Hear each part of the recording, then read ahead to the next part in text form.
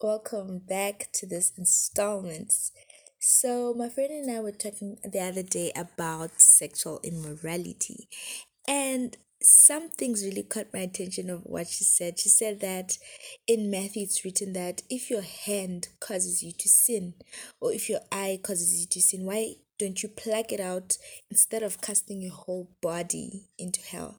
And looking at sexual immorality, lust, fornication, masturbation, pornography, it's one of the things this generation underways. They do these things as if the Bible says that Jesus ain't coming.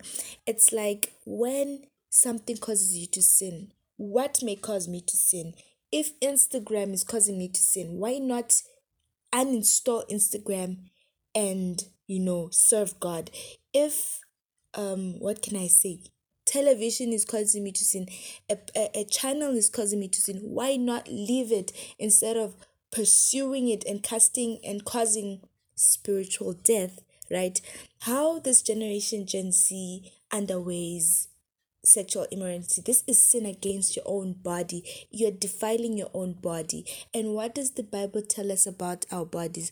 Isn't it the Bible says that our bodies is the temple of the Holy Ghost? Doesn't it say that the Holy Spirit, as soon as we're saved, lived within us?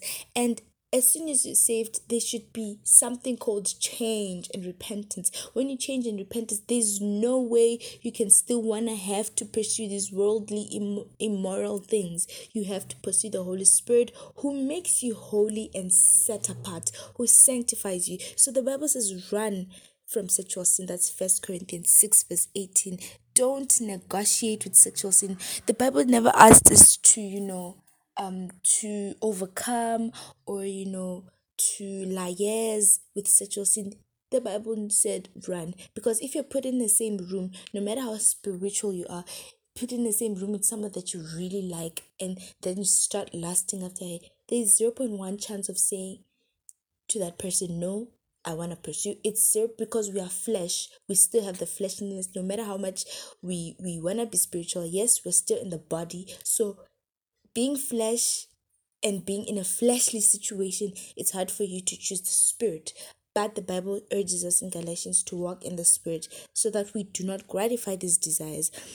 And the Bible says that you should run from anything that stimulates youthful lust. Magazines, TV, social media, those websites that do not bring you close to God, run from them, because we are flesh. We are still youth. We still get stimulated so quick with these, our eyes are doors to everything. So you have to run from them. We are said to be the temple of the Holy Spirit, who lives within us and sanctifies us. Let us not stifle or quench the Holy Spirit with our deeds. So the book in the Old Testament, when Joseph ran and did not succumb to Potiphar's request to sleep with him. Do you know that Joseph's lineage is the same lineage of which Jesus Christ was born? And imagine if he succumbed and slept with Potiphar's wife, will they still be the salvation of souls? Yes, maybe in another way, but the way he ran from sexual immorality became great. These are the consequences and the good things if you do after running from sexual sin. He became a great man of God. Yes, there was the consequence of going into jail. Maybe there was a test of the heart when God tested his heart, but he became a great person. And look, it's the same lineage Jesus Christ was born, and we are saved from our sins. So the Bible even says that my people like wisdom, knowledge, which means that we do not take heed of the word of God and work according to that. We have to work according to the word of God. The word of God says run. You really have to run. You have to be a doer of the word, not just a listener.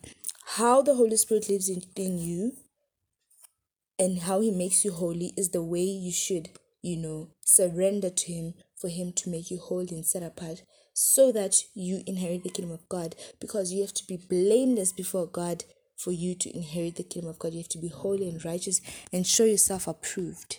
Yeah.